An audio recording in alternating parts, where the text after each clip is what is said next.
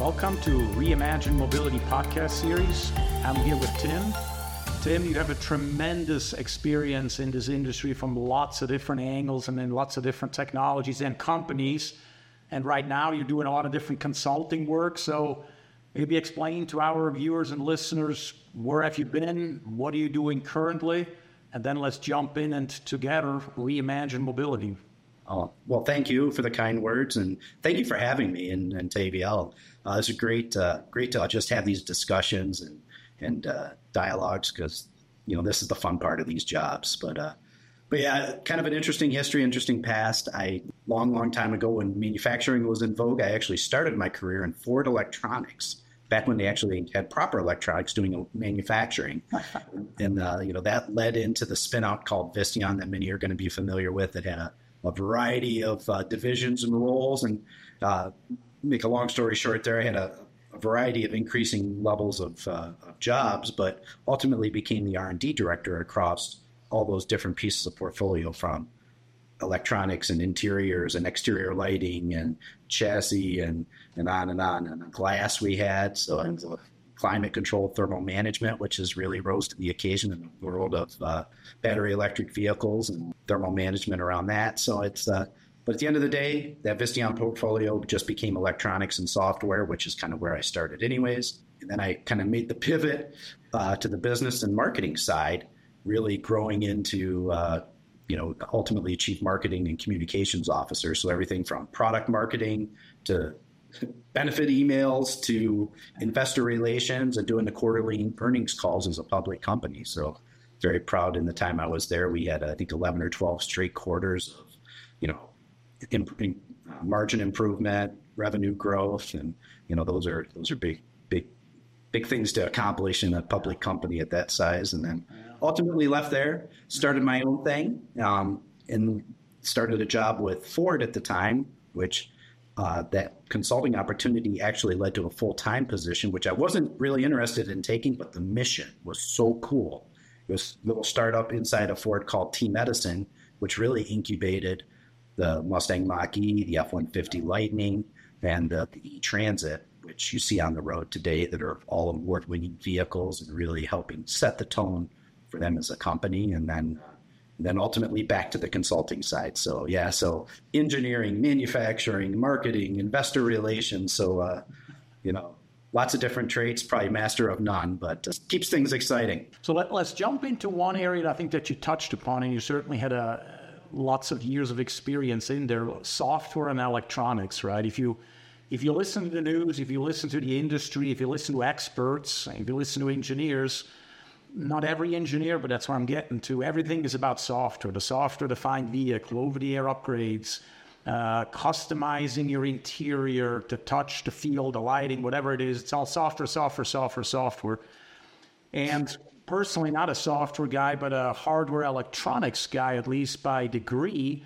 I'm always like, this is all great, but where's the hardware that still allows this to do? I understand the capability of software has grown so much, right? But I mean, we can't minimize how far chips have come. We're talking about Qualcomm's chips. We're talking about NVIDIA, Mobileye, all those companies that are, making these chips ever so more powerful and ever so smaller, right? But from your perspective, what is this balance? Is it in a total imbalance right now of how the industry talks about software and sort of, let's say, almost ignores the hardware? Is it the proper balance? Is it about to come up again and be truly on equal footing? Or is it actually, are we just about ready to realize we got the software figured out, but our compute platforms are nowhere near there where they need to be, and suddenly that will come up again? Give me your perspective. I think every customer, every OEM, usually obviously starts with them as what do they want for their vehicle platform. Everything's a hot mess, quite honestly. Whether it's the software, the hardware. The thing that most people often forget about, how am I going to do over-the-air updates down the road?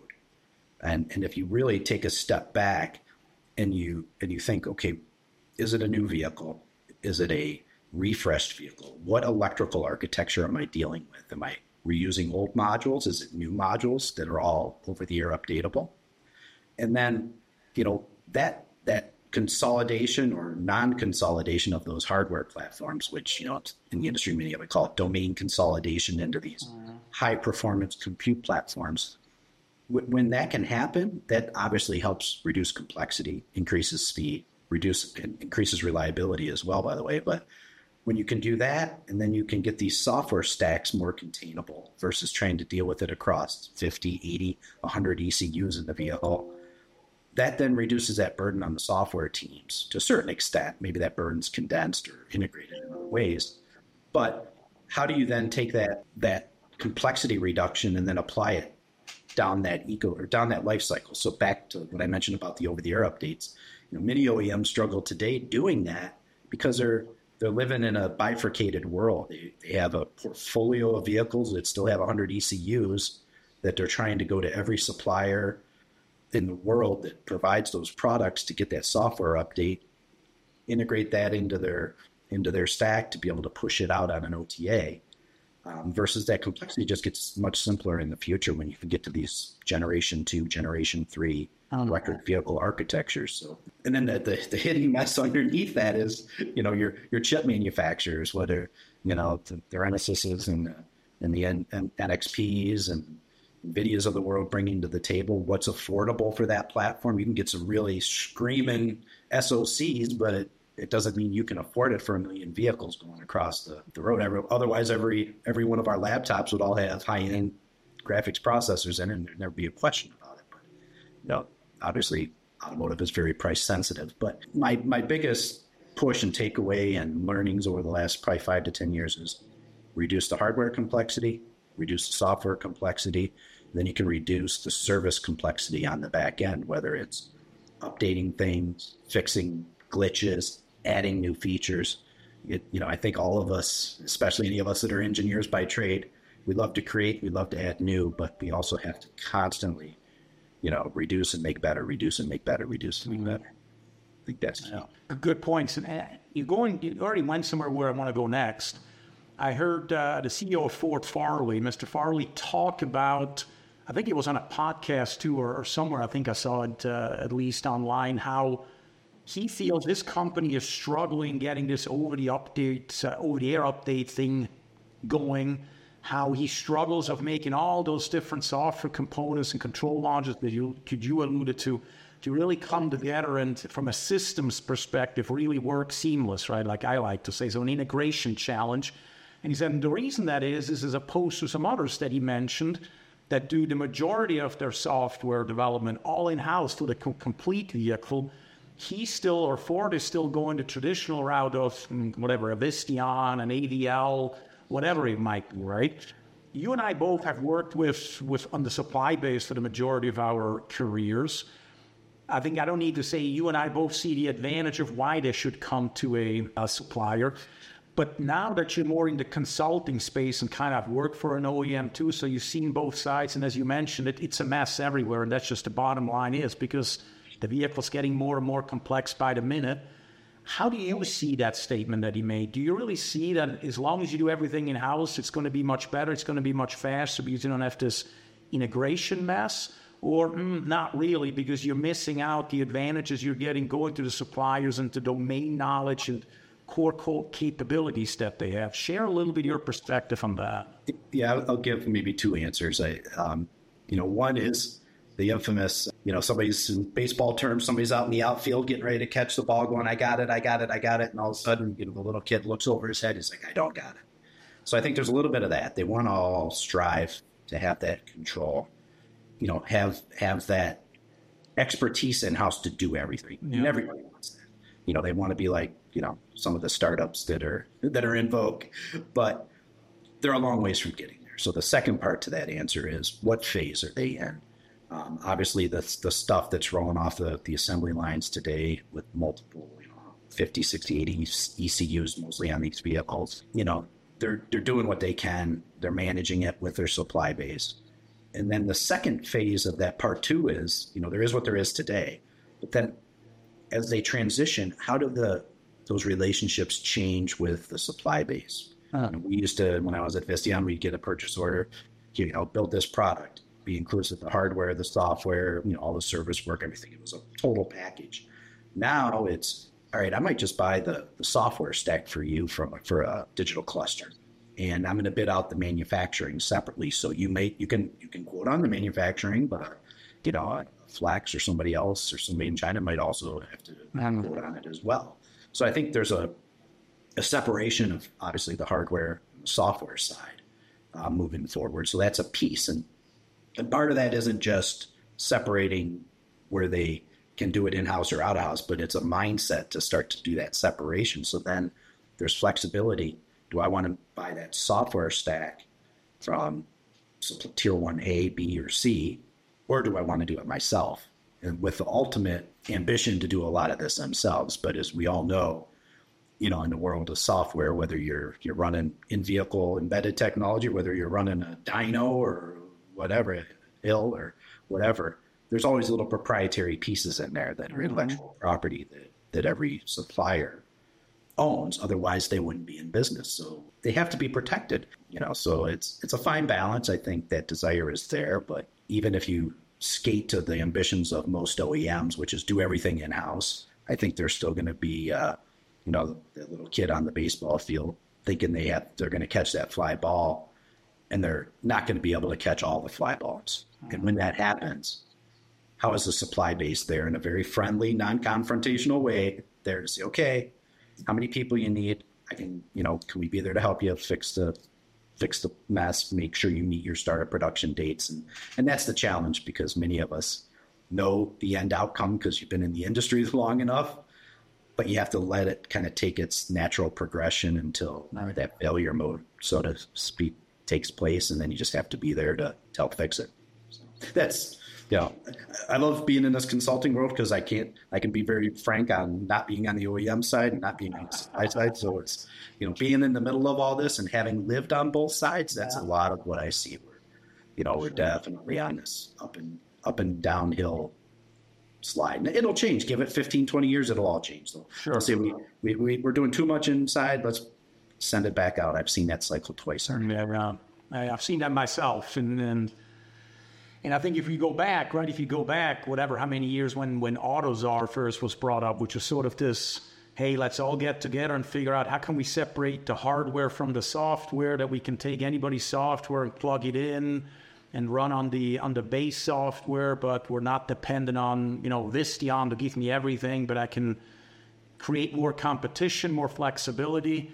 I think that's still the case today. We're still pushing this, but I'm still challenging the viewpoint at times and how important that is and how much money we're really spending on developing AutoZar compliant ecosystems that I then see, frankly, not as much used as I would have thought it would be used by now, because again, so many OEMs, maybe less in this country, but certainly in Europe, I would say, continue to push this, right? Yeah, I thought, that's got to be a 10-year period or so now, and maybe it's longer. The time you lose track of time, but I really thought that would have progressed more than it has. And I don't know if it's just pushed back by, engineering and engineering manager levels or complexity.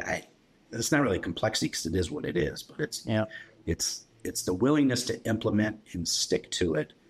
And I've seen it on the in-vehicle infotainment side as well. If you're familiar with the Geneva Consortium, which is now called Covisa, and they've been pushing for years to try to standardize bits and chunks of the software stack in that domain. And, kind of mixed reviews of what people will accept and not accept, because many end customers don't want to do it all themselves. And I think they are now getting more momentum over the last 2 to 5 years, but only because the tech companies have come in, that AOS, Google, Android and Apple, even Amazon's dipping their toe into different things, especially with the voice technology. But it's only been since that, and those are all standard products, by the way, even though we're applying them to auto.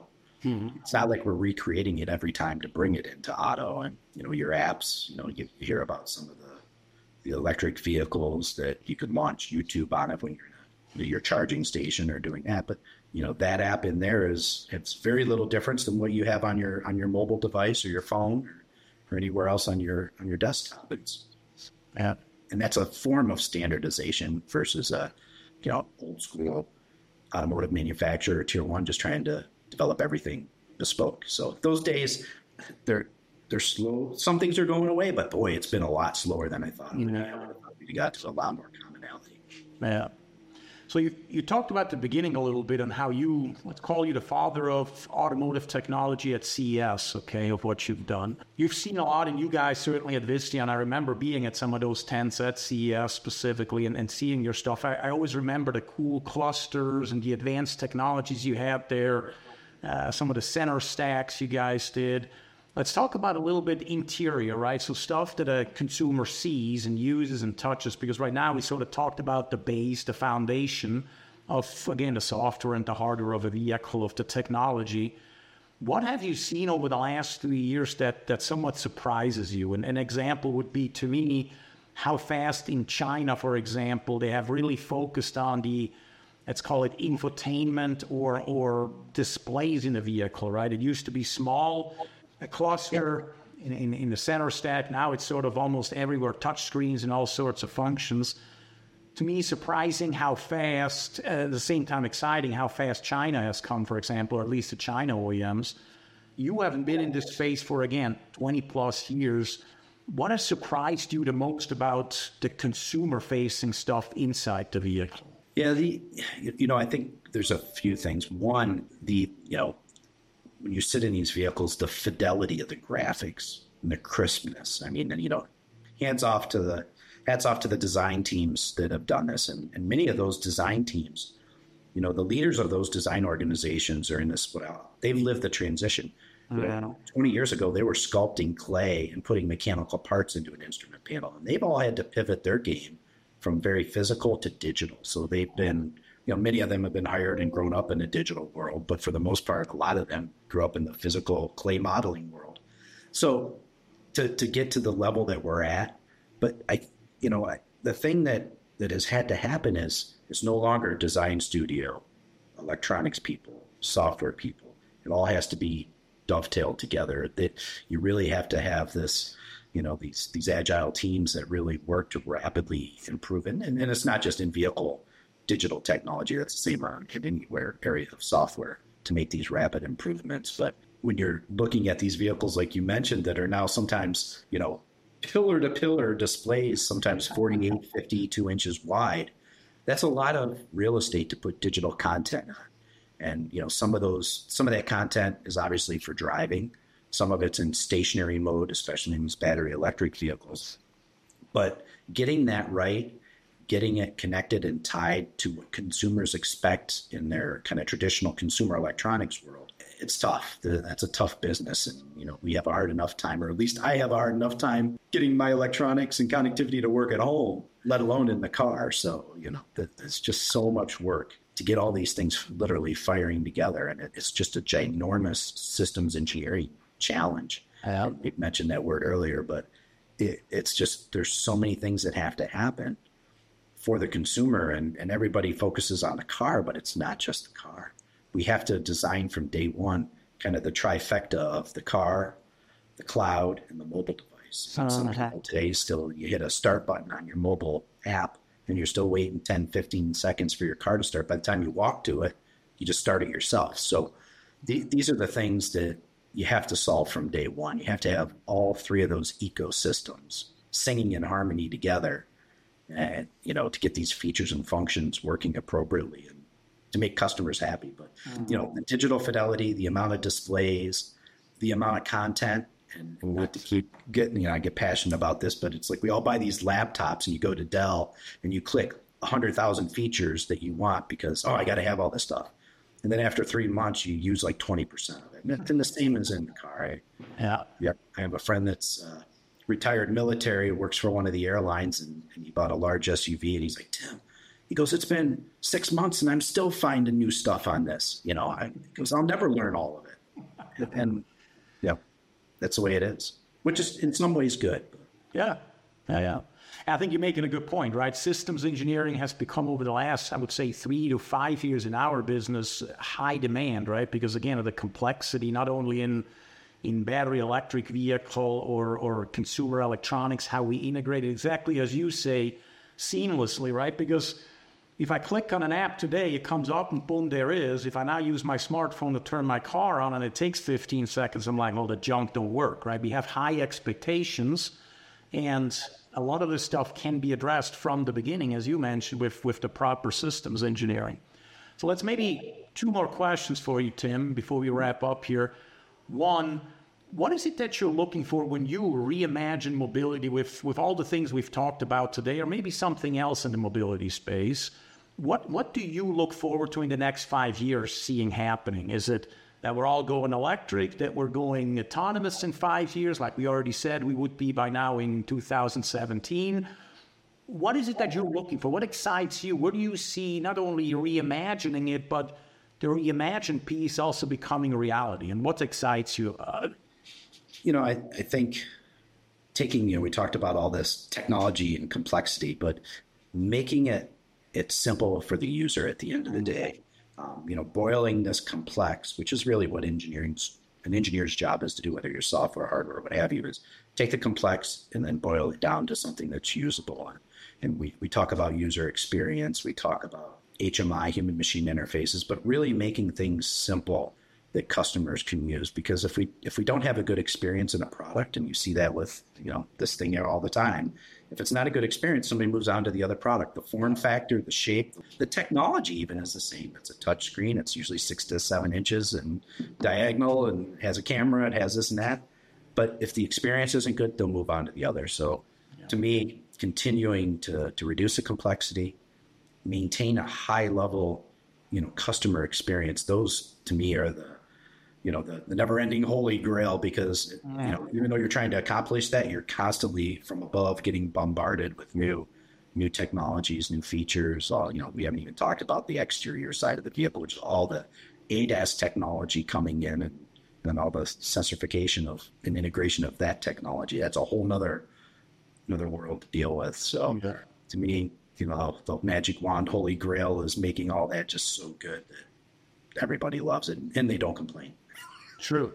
That's very much true. I mean, when I dealt with infotainment systems, I don't know, about 10 years ago, right? We've looked at all these systems. We've tested a lot of them. We helped develop some of them. And I always said I've seen the ones that are jam-packed with technology, but very lacked the basic intuitivity behind it and what to do, or had a hard time working, right? Took forever to boot up. But then you have the ones that people say, it's fairly simple.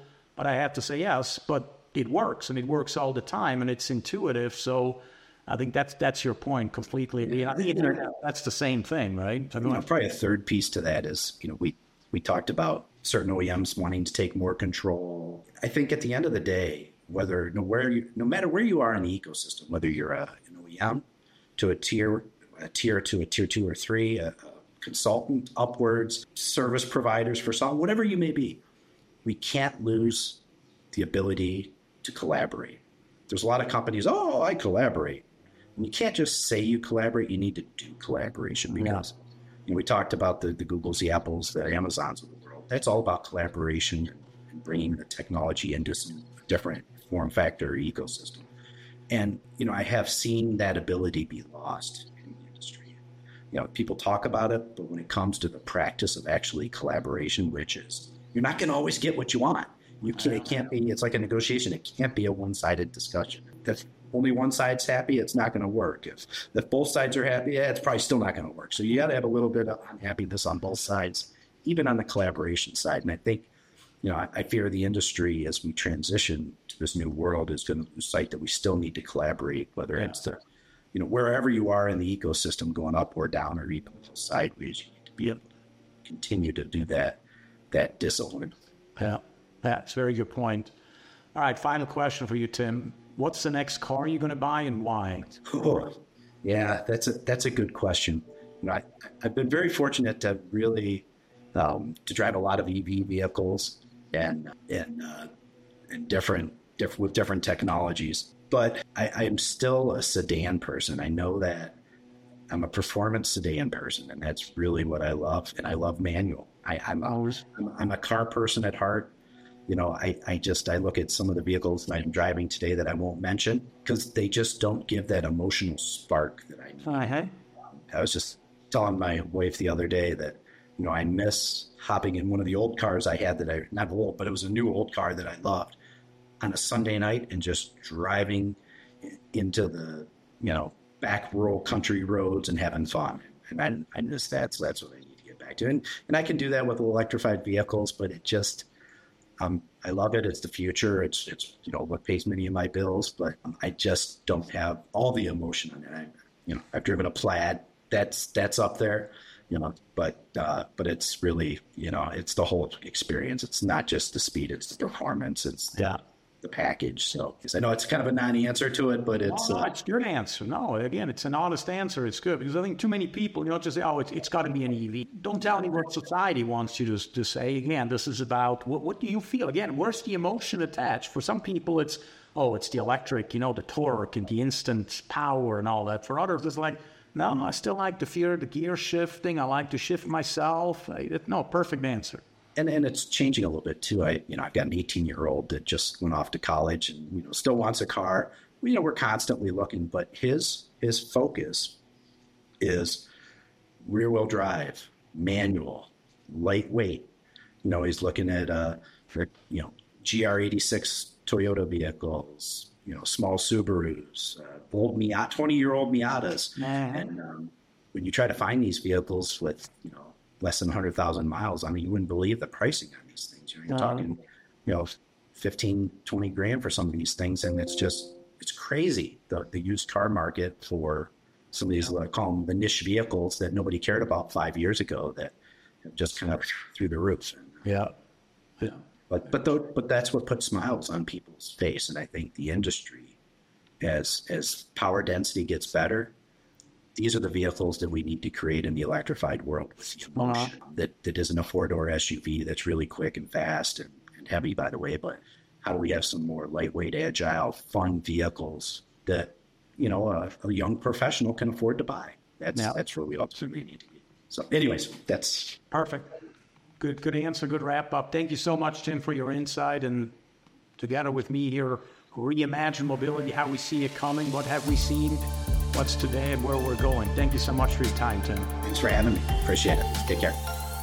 Thanks for listening to Reimagine Mobility Podcast. If you like this episode, please subscribe and tell a friend.